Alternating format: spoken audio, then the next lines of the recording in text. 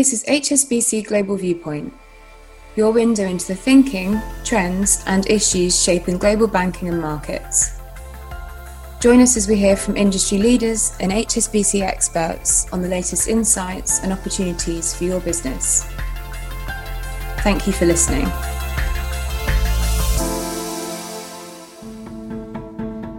Welcome to the Business Plan for the Planet podcast, a series centred around ESG insights.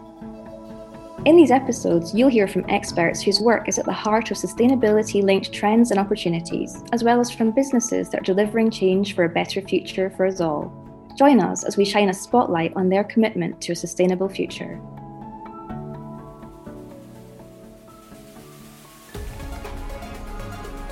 Welcome to Future Focus, the UK at Expo podcast series, where throughout the world's greatest show at Expo 2020 Dubai, we'll be celebrating the best of the UK's creativity, innovation and culture, with special guests offering exclusive insight into ways we can innovate for a shared future. In this episode, host Mark Jameson talks to Zoe Knight, HSBC's global head of the Centre for Sustainable Finance, and Martin Link, Chief Strategy Officer for Wood plc. In a wide-ranging conversation, the three discuss how wood, traditionally a high-carbon technology, has a role to play as the world moves towards a low-carbon economy. A very good day and welcome. My name is Mark Jameson. I'm the Institution of Civil Engineers Middle East and Africa Council member. I'm also Vice President of PMK Consult. Today, the podcast that we're presenting is looking at the future and how we will live, but more specifically, enabling the transition to net zero. Why is it important and what do we need to do? I'm very fortunate to be joined today by Zoe Knight from HSBC and Martin Link from Wood plc. Zoe is the global head of the Centre for Sustainable Finance and has over 12 years experience with HSBC, having started her career also in the banking world with JP Morgan, UBS and Merrill, to mention a few. Martin has 11 years and is currently the Chief Strategy Officer for Wood plc, and is central to their transformation from a high carbon energy industry to how that will look in the future and what does low carbon mean for Wood plc. Both of them bring a wealth of experience, particularly in sustainable finance and how the corporate world is going to adjust and change. And undoubtedly, this is going to be one of the key things that helps trigger the change, because it's all very well as having policies in place that are government-led, but the fundamentals are without the support of the larger corporate world, we just won't get there in time.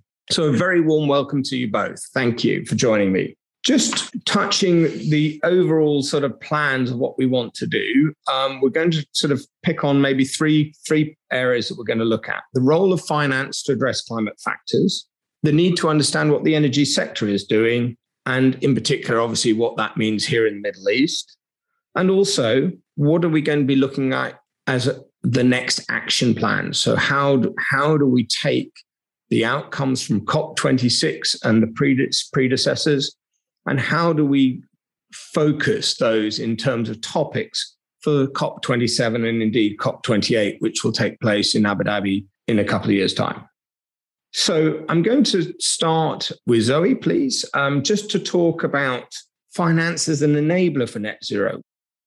Hi, Mark, and thanks for the invitation to join you today. It's great. And you've really hit the nail right on the head, right? What does it really mean for finance to be an enabler of a net zero economy? And really, we're talking about two things. The finance sector is trying to solve for two problems. One, get more capital into the pure play climate solutions that reduce emissions. And that's clearly critically important to limit future temperature rises. But the second thing, which is a much more complicated area to talk about, is we want to create this system that aligns finance today for a future that builds that net zero economy. And that means looking across all different sectors, the industries of today, like the steel and cement sectors, that are providing both solutions for how we want to live going forward, like inputs into wind turbines, for example, but equally in producing those goods and services can be energy intensive themselves. And so the financial sector has this kind of dual role at mobilizing as much capital as it can into new investments for those solutions, but equally reconfiguring the existing capital stock embedded in organizations to be able to transform into that future net zero economy state. Martin, as an effective need or user of finance, from your perspective, how important is it to have the right incentives and indeed the right support to be able to make the changes that a company like yourselves are going through? Yeah, thanks, Mark. And again, I would just say thanks for the opportunity to be with you today and to share some thoughts. I think this is such an important topic, and the role of finance is absolutely critical to what we're trying to do as a company and for the industry. It's really the lifeblood of our economy for the company. So, yeah, it's really trying to understand the role it plays and how to utilize the things that Zoe was talking about to try and encourage finance to be used more wisely. One of the things I realized when we were looking at the energy transition and how we need to pivot towards it is one of our fundamental tenets is to stimulate wise investment. In the past, we were perhaps more just looking for technical challenges and taking on board bidding opportunities and very much focused on that. And I think one of the things we've really realized, in order to play our role in the energy transition, we need to be thinking about the flow of capital much more intentionally and bring our technical knowledge to some of the biggest industrial challenges, things like, industrial cluster decarbonisation. How do we bring the finance to that so that it's spent wisely? We only have a limited amount of capital. And as Zoe was saying, we want to help it to flow in the right direction. So I think there's probably two things to touch on. The firstly is our solutions and services. So we want to partner with organizations who have capital, and often this is like developers or operators, and we want to make sure that they're able to access that finance. And sometimes we can be part of the solution for tapping into that finance. Example would be the UKEF, the UK Export Finance that we've worked alongside many times. So there's that aspect of working together with our partners to solve these problems, but also for ourselves as a big company, we have a lot of working capital that we need. We have our tax and treasury teams trying to ensure we've got liquidity. And I think it's been a really encouraging move for us to see that our own kind of access to capital has become more green, more sustainable. We've taken advantage of a couple of initiatives recently that's tied ourselves to more sustainable KPIs, which I think is a really positive step to showing our kind of commitment and also keeping us accountable to some of these commitments that we've made, which I think, as you say, it's really the role of corporations to try and lead the energy transition by example and by providing the right services.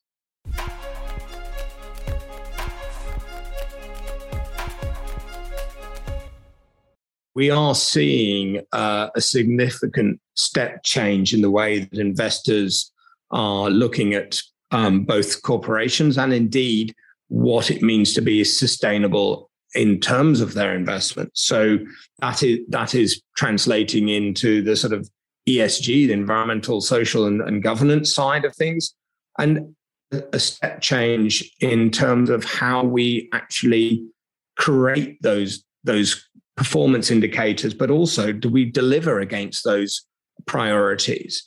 And perhaps, Martin, you could start me with just, how important is coalition building in delivering ESG objectives to any corporation?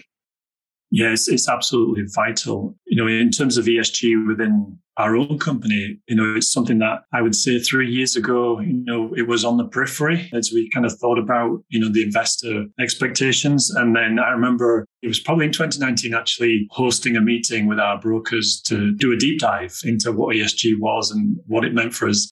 Then in the space of about 6 months, it went from being on the edge to being right in the center. And I'm sure we're not alone in that as a company. And everybody was talking about ESG all of a sudden. And I think one of the encouraging things is that we were doing a lot of this already, but we didn't know it, if I can put it that way. When you look at environmental, social governance, I would say it's just how to run a good business, basically. So we were doing a lot of these things already, doing very good work around not using third parties who are corrupt or using child labor or any of these. We had some really good policies, but they weren't under an ESG lens or umbrella. And so what it's done, I would say, Mark, is really kind of hone in on what makes a sustainable company. And I think we're still some way into that journey because from my research into the companies that look at this, there's not 100% clarity on what are the key metrics. So there's a lot of things measured, but what makes the difference between one company and another when it comes to these decisions is sometimes difficult to put their finger on. But I think the encouraging thing is we scored very well because, as I said, I think, we were doing a lot of the right things already. But it's also put into focus our need to transform our portfolio and be much more proactive in working with that kind of partnership approach and coalition. And a lot of that's, to be honest, with our customers. As they transition, we've got a number of strategic frameworks in place and joint ventures. When you think of all our different customers, we might have, 1,000, 2,000 on the go at any one time across our entire business. And obviously, there's a range of perspectives on this topic. North America, Europe, Asia has a very different approach to the energy transition and net zero. And we're trying to make sure we're kind of partnering at the right pace of a lot of these areas. And we're encouraged that things seem to be accelerating, but I think that flexibility to be able to be the support at the right time and make sure we're gently agitating the relationships to encourage our clients to be more sustainable and ultimately more resilient is part of our strategy. But not everyone's in the same place, Mark. And I think that's part of our challenge is, we've got such a broad range of customers. It is a challenge to be that kind of partner of choice across the entire spectrum. So yeah, definitely a work in progress. Yeah, I couldn't agree more. I think it's a really interesting challenge as a corporate. Where you lead, there are clients that are so far at the other end of the optic. It is a bit like which way you're looking through the pair of binoculars as to how they treat your leadership. But hopefully, yeah, we will see more and more governance and relationship build with governments that would allow those sort of clients to realize that the leadership you're showing is indeed the right path for them to follow. Bringing together different partners is ultimately fundamental to delivering sustainable futures. As Martin pointed out, what we'd really like to have in some way is a convergence of thinking around which ESG metrics are important for us all to be able to compare on a consistent basis. And so, it's really important for the financial services industry to think about how to do that, of course, in a way that isn't non-competitive with each other, but in a way that makes it more straightforward for the outside world to see what we're doing and to really look at whether or not they think that it's consistent between players.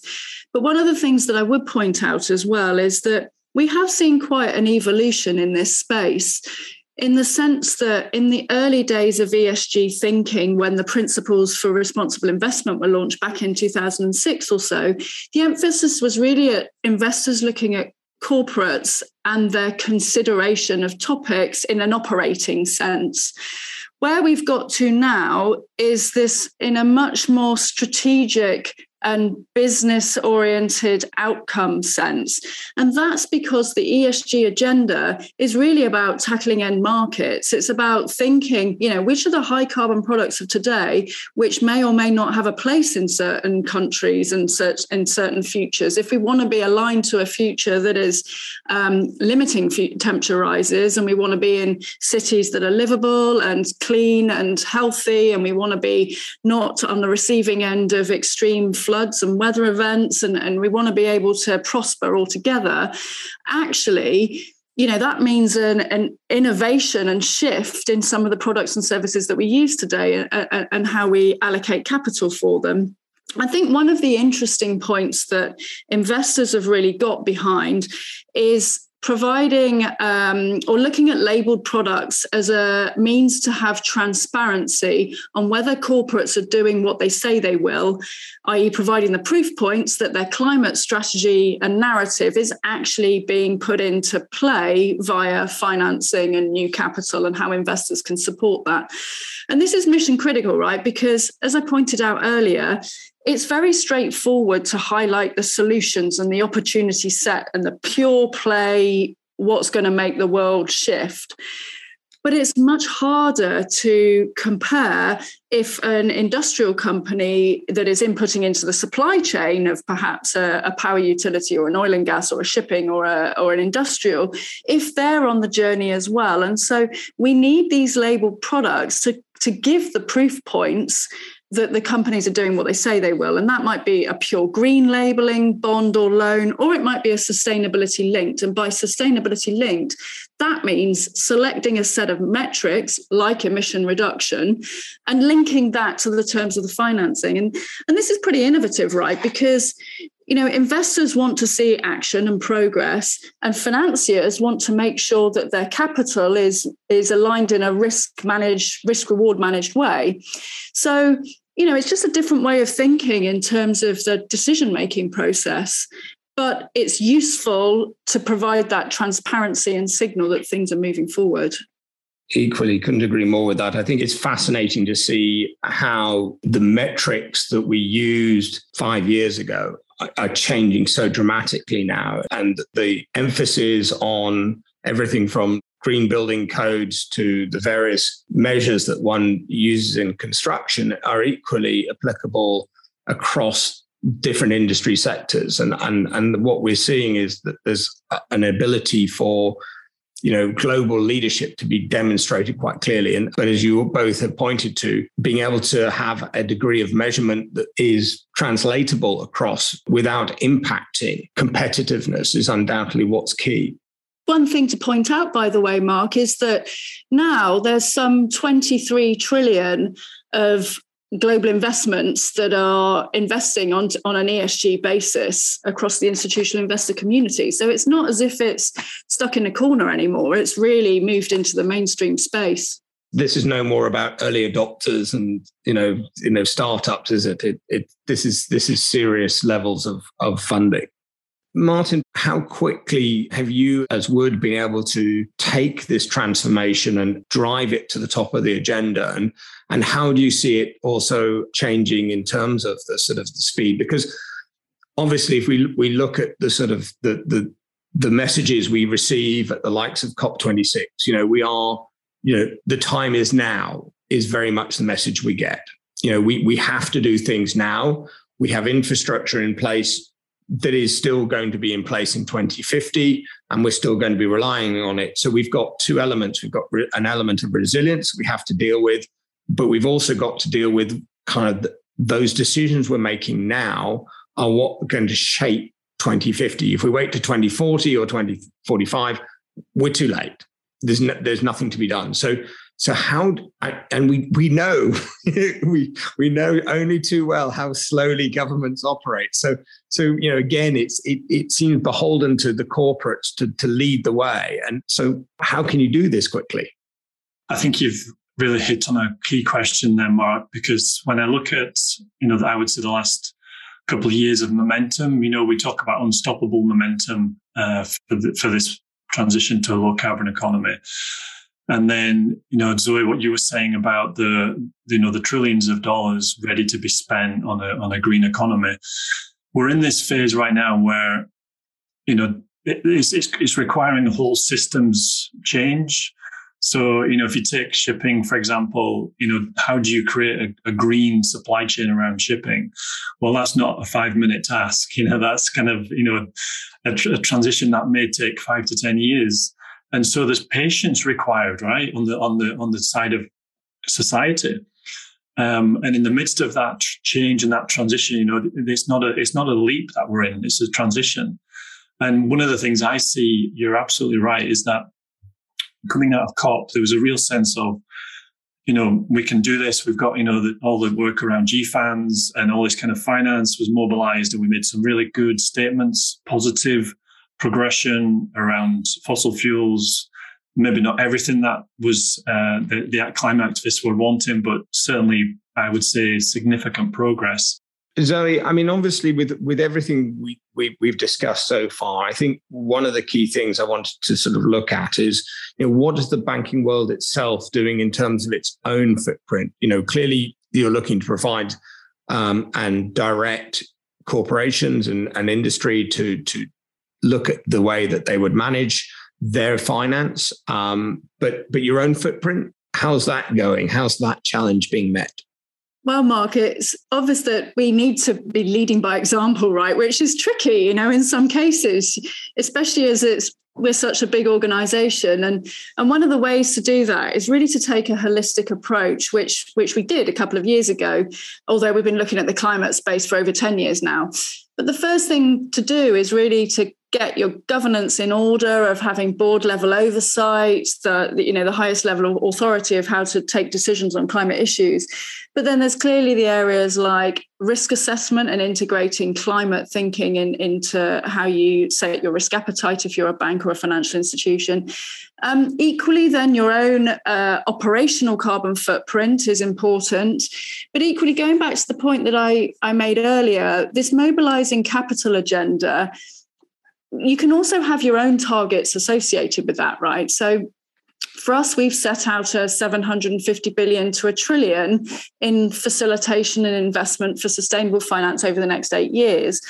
And it's a massive signal, right, that you're serious about the problem and you're serious at helping your clients on their own transition and climate narrative.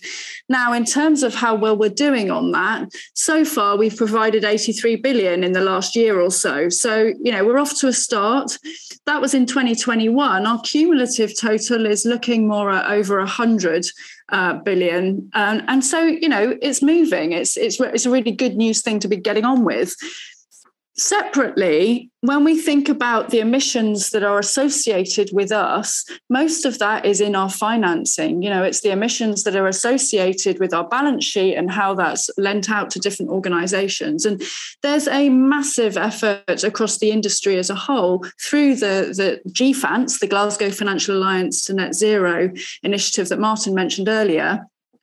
This is about saying, okay, we know in the industry that a lot of us are financing the same corporates. So does that mean that we're double counting emissions? How do we account for that? What sort of scenario should we think about in terms of our future pathways of how we set our own targets against our balance sheet? So there's a lot of work around the operating profile of emissions, the emissions that are associated with our financing activities, and the whole governance structure and how capital is being deployed. It's really a holistic approach, and it's really moved on leaps and bounds in the last 18 months or so.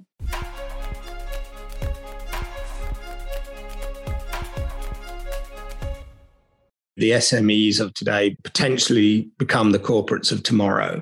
And if we don't help them set out on the right path, what chance have they got when, in 20 years' time, when they're very much center of the industries that we're members of now? And, if we're looking at SMEs, and Martin, again, maybe can sort of go a little further, how does an SME become relevant in the ESG world? And then perhaps, Zoe, if you can sort of also talk about after that, maybe what it means to remain relevant in an ESG world.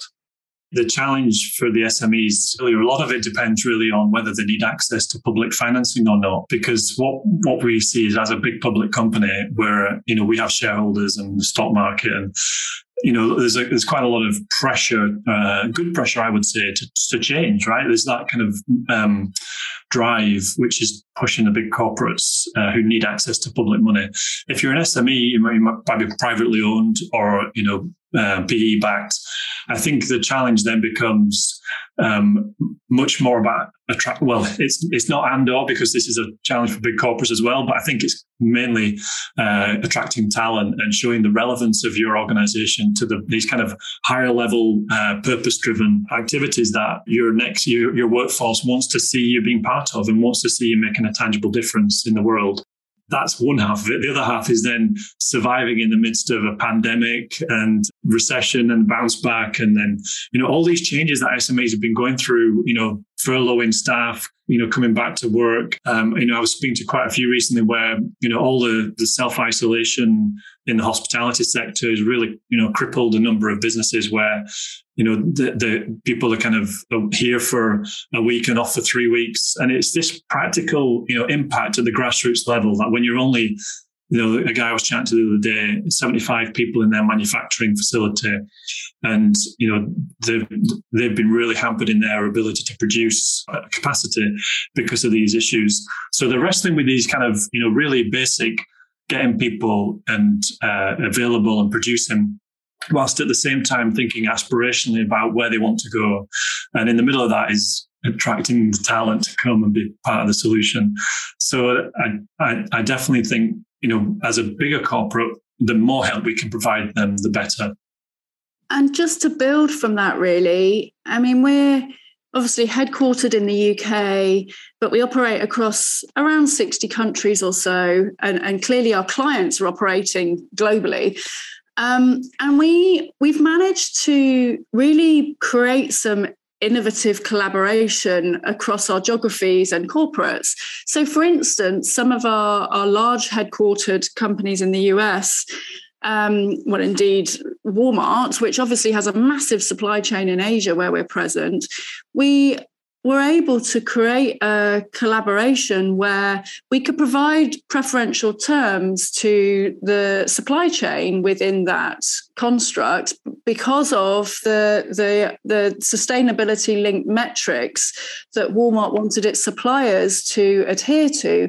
And that's, of course, driven by shareholder pressure, the ESG investor that is asking its shareholding to look at the supply chain in more detail, and it's filtering down that way.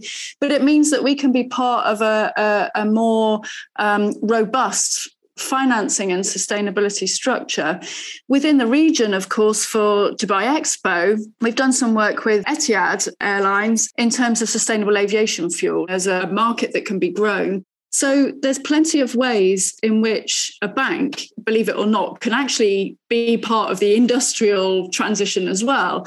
And what I've found really inspiring, actually, is I've been working on climate now for 16 or 17 years and in the financial markets for a long time. And often you can become on the receiving end of comments where, people are kind of quite surprised that I work in climate in a bank. And yet there is so much that we can do. And it's so inspiring to see our colleagues get on board with this effort, right? They're devising products. They're thinking about how they can save plastic or save on energy efficiency and be more sustainable in their day-to-day roles. And that's brilliant to see. And it's necessary. And it's just one of the reasons why being part of this global architecture is a really nice place to work in terms of driving change.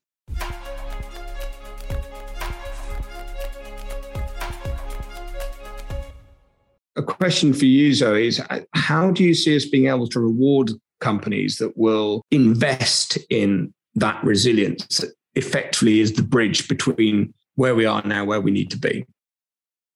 Well, they'll get rewarded themselves by the fact that they'll be operating in the future, and it's a license to operate. But in addition to that, there are several ways in which companies will grow, right? And have done throughout history. And it's no different now. It's just thinking about what the external factors are on ability to operate. Now, if the external factor is the supply chain is disrupted because of weather events or an inability to grow products, if you're a consumer company, for instance, then you to be resilient, you simply can't avoid thinking about how your supply chain is going to change.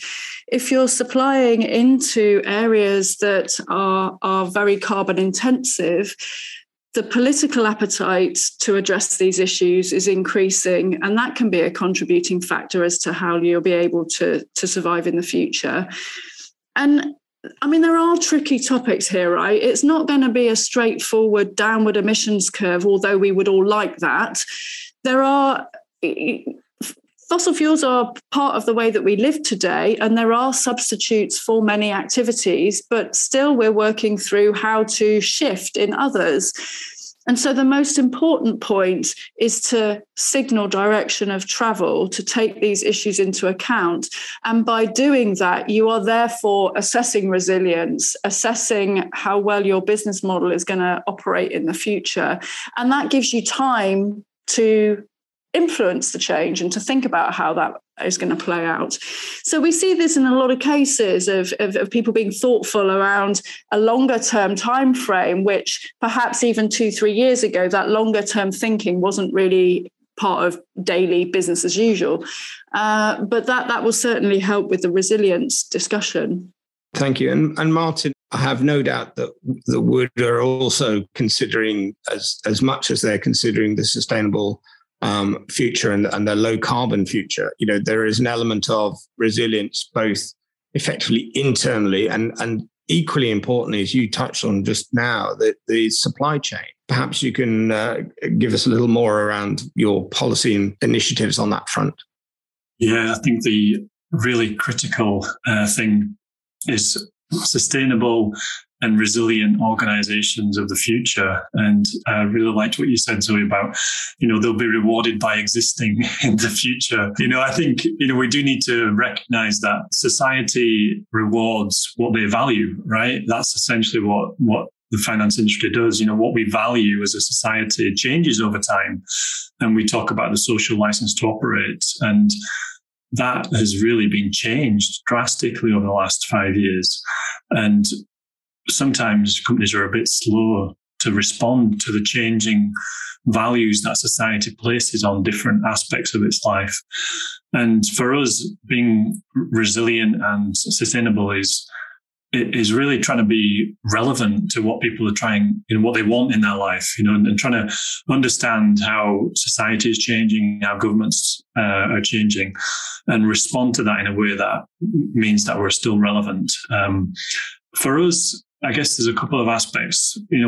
Part of it is looking into the future and thinking, what might happen. We did some scenario planning where we looked 15 years into the future to try and think about the world in 2035.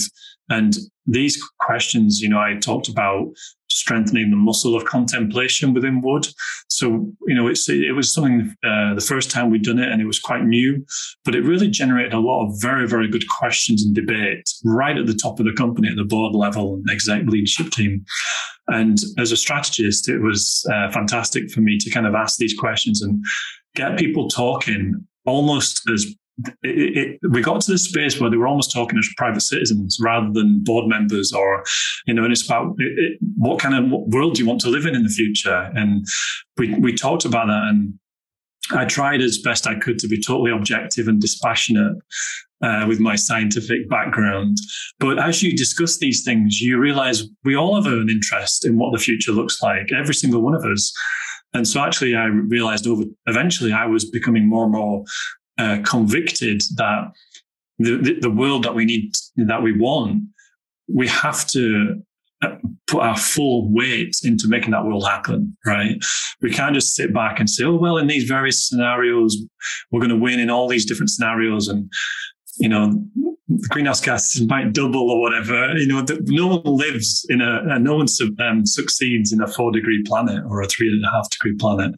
And I think that thinking is that future thinking has been very, very good.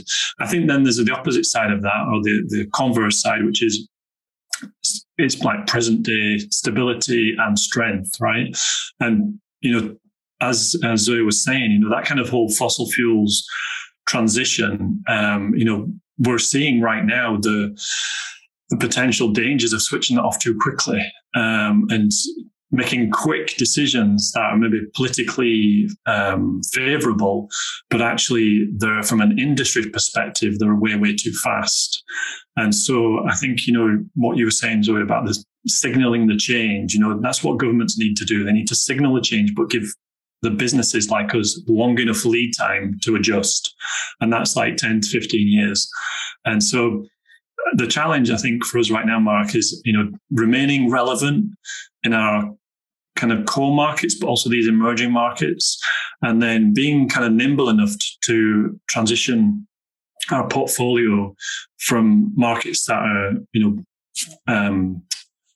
kind of finding this pressure to change, being the enabler of change, and being financially rewarded fairly through the midst of all of that. And sometimes those things are in balance, and sometimes they're not quite in balance.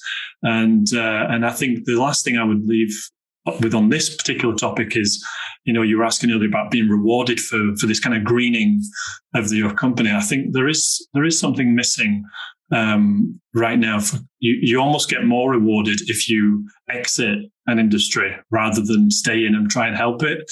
And I think that's something that, as a big corporate trying to fix some of these challenges, it would be nice to be a bit more rewarded for doing that.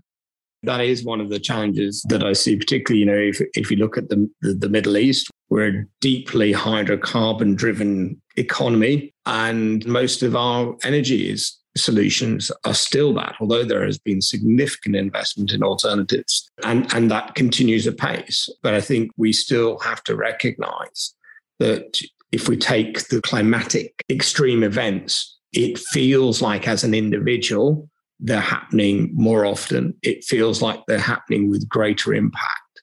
And yet, we don't necessarily look to help deal with the problem. And if we shut something down, we think we've succeeded. Well, we haven't. It hasn't solved the problem, and hence why we're all now. One of the issues could be, if you look at the UK, we're now struggling with significant increases in the cost of energy. So, what's the right balance? Because somewhere along the line, there has to be a better balance.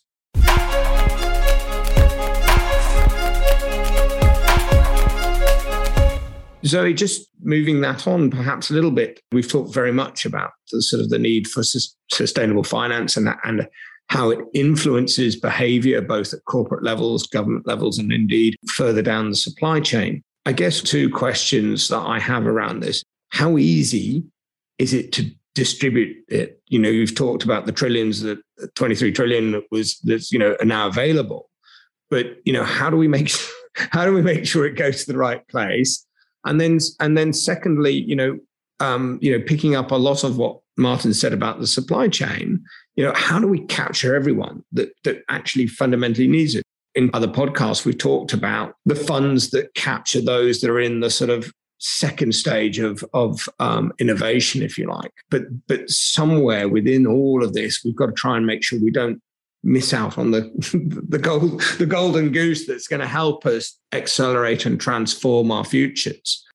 And so it'd be interesting to see how you, as the banking world, how you make sure there aren't great initiatives being missed because we just can't get the finance to them at the right time. I mean, sadly, right at this second, I think there probably are great initiatives being missed because of getting the finance to them. And that's changing very fast, because there's an emphasis across the entire kind of capital stack of finance now that there hasn't been previously. So There's there's the large institutional investor. There's the government thinking in sort of aid approach that's capturing climate. There's the now increasingly the VC and the private equity markets and the philanthropists that have all got this mindset around, I really want to do something to help solve the climate problem here. The tricky point is matching, just exactly what you said. It's matching where the source of the projects that are looking for capital are versus the mandate of the investors that can provide it. And I think that this is where there's still a need for kind of awareness building and, talking about the topic. It's all well and good that the likes of HSBC has got this mandate from the top and it's all permeating across all of our regions and all of our businesses. That is amazing. It's fantastic. It's mobilizing people. But we are just one organization, and there are other big ones like us that are, maybe doing something differently or need to grow or whatever it might be. And so therefore, the fact that the finance agenda is so central now to the COP process and the thinking of how to mobilize capital through that, it means that there's becoming a greater linkage between the energy ministries, the sort of planning ministries that are doing kind of national climate plans submitted to the UN that are addressing the problem, and getting those plans translated into investment roadmaps so that investors can really see, okay, right, transforming the energy system, that's huge. It's going to take a lot of investment. Maybe providing a fleet of electric buses is something that's not so costly and might be provided by a private company or maybe even a rich philanthropist. You never know who might be putting in towards it. But nonetheless, that translation effect of the real economy shift and the investment that's going to deliver that is edging ever closer together. And I suspect that one of the outcomes of COP27 is going to be a closer alignment of that thinking, the real economy energy shift and the financial sector investment roadmap to be able to do that. And the future for clean tech and the various products and solutions, Martin? Clearly, in all of this, we know the transportation, the energy sector, the construction industry, we're all in the bad books, but we are starting to look at some really interesting innovations and changes. And it's worth the audience knowing about that. Yeah, I think there's really probably two main categories of technologies that we need to think about. So the IEA came out last year, I think it was, saying that all the technologies we need to hit our 2030 targets are already in existence. So that's really about deployment. It's about being cost competitive. It's about scale, pace of deployment, and supply chain bottlenecks and things that could disrupt the flow of that technology around the world. So I think we've seen a really encouraging uptake in solar and wind, onshore and offshore, and a huge investment across the world in power generation, which has made it cost competitive. So I think the market is there for that, and it's really down to the individual countries and organizations to figure out if that's the right solution for them in their geography.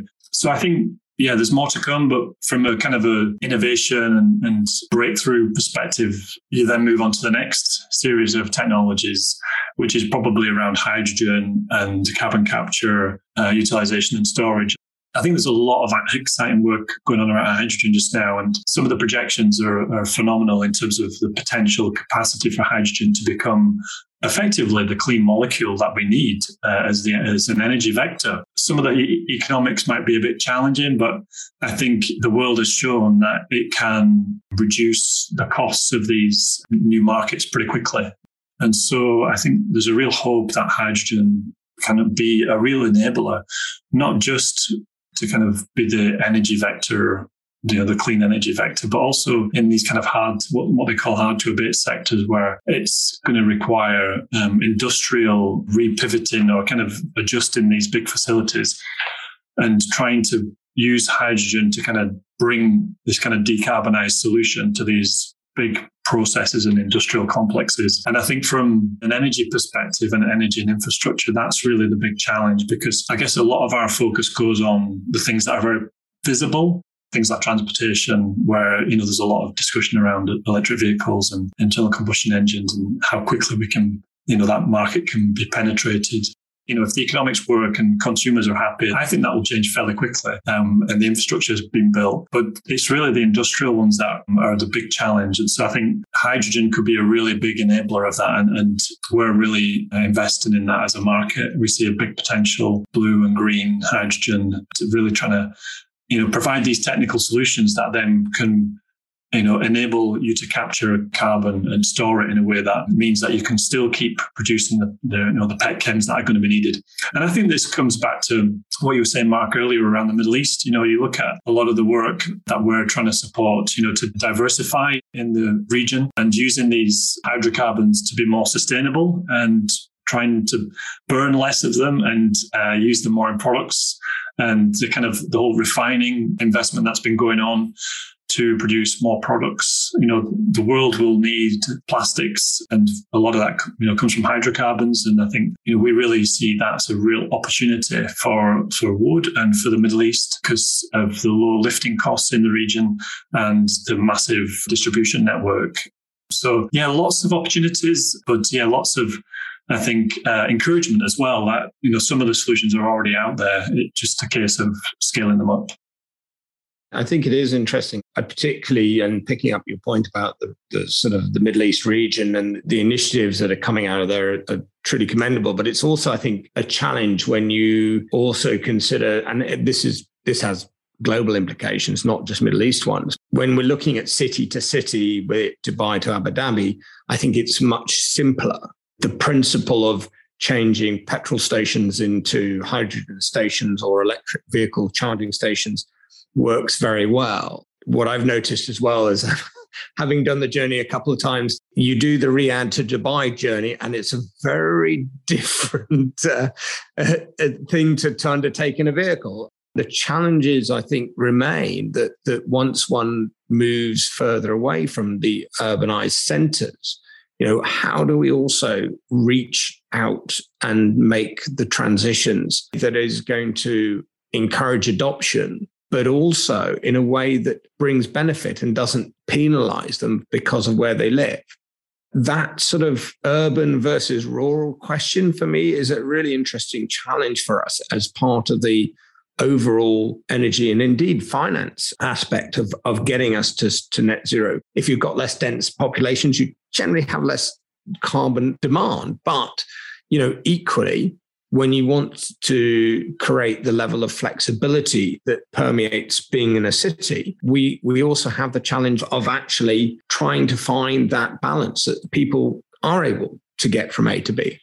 It's a really key question. Having experience living in rural Scotland, we had just for people who don't live here, we had the storms come through before Christmas that wiped out thousands of trees and destroyed electricity lines. And all of a sudden, thousands of homes were without power for weeks. This goes back to what we were talking about earlier, this sustainability sometimes versus resilience, right? Because all of a sudden, what people realized was when you're without power in your home, you can't charge your electric car. And if you have a petrol or diesel car, you can drive to the hotel to at least get a shower and have somewhere to sleep. So these very practical questions, that come to people's minds when it's like, yes, aspirationally, we all want to have electric vehicles, but where we live, and I think this goes to the heart of this podcast, how will we live? How do we want to live?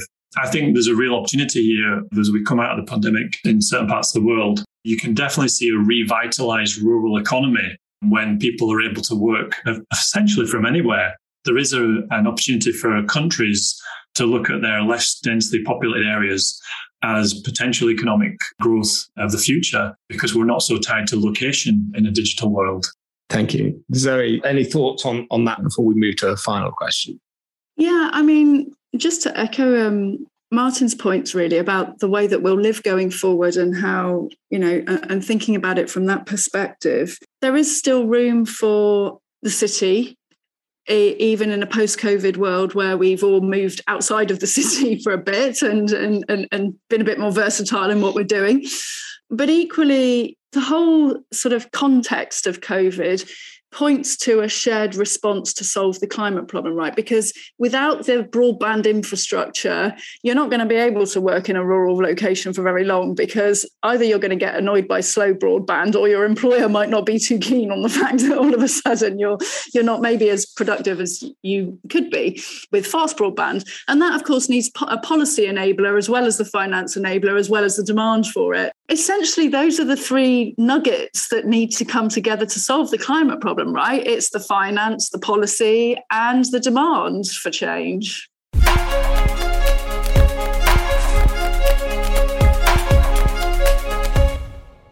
I think just to end today's podcast, I kind of really have the what next question for you both. What do you think success will look like for COP27 and indeed for COP28 in Abu Dhabi in the future?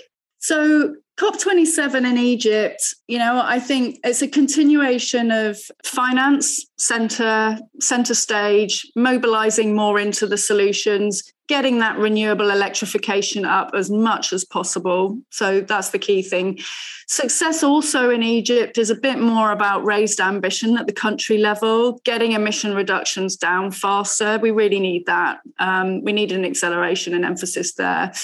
But then as we move forward to Abu Dhabi in 2023, that's a really big year, because under the UN framework, it's the year of the global stock take. Now, what that means is when countries put forward plans ahead of Paris, there was an aim then to say, well, we've got to monitor these plans, right? How on track are they going to be in several years' time? And so Abu Dhabi will be overseeing that global stock take, which plays into how much the energy system is transitioning. So it's certainly going to be a very big year.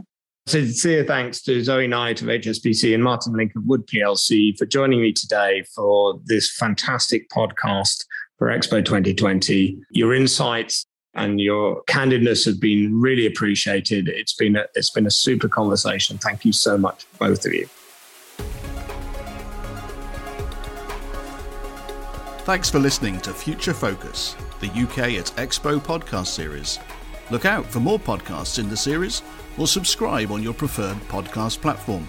And if you want to stay up to date with all things UK Pavilion, links to our social media channels can be found in the episode description. This has been a special podcast in the Business Plan for the Planet series. More episodes will follow shortly, so please do keep an eye out for those. For more information on the programme, visit business.hsbc.com/sustainability.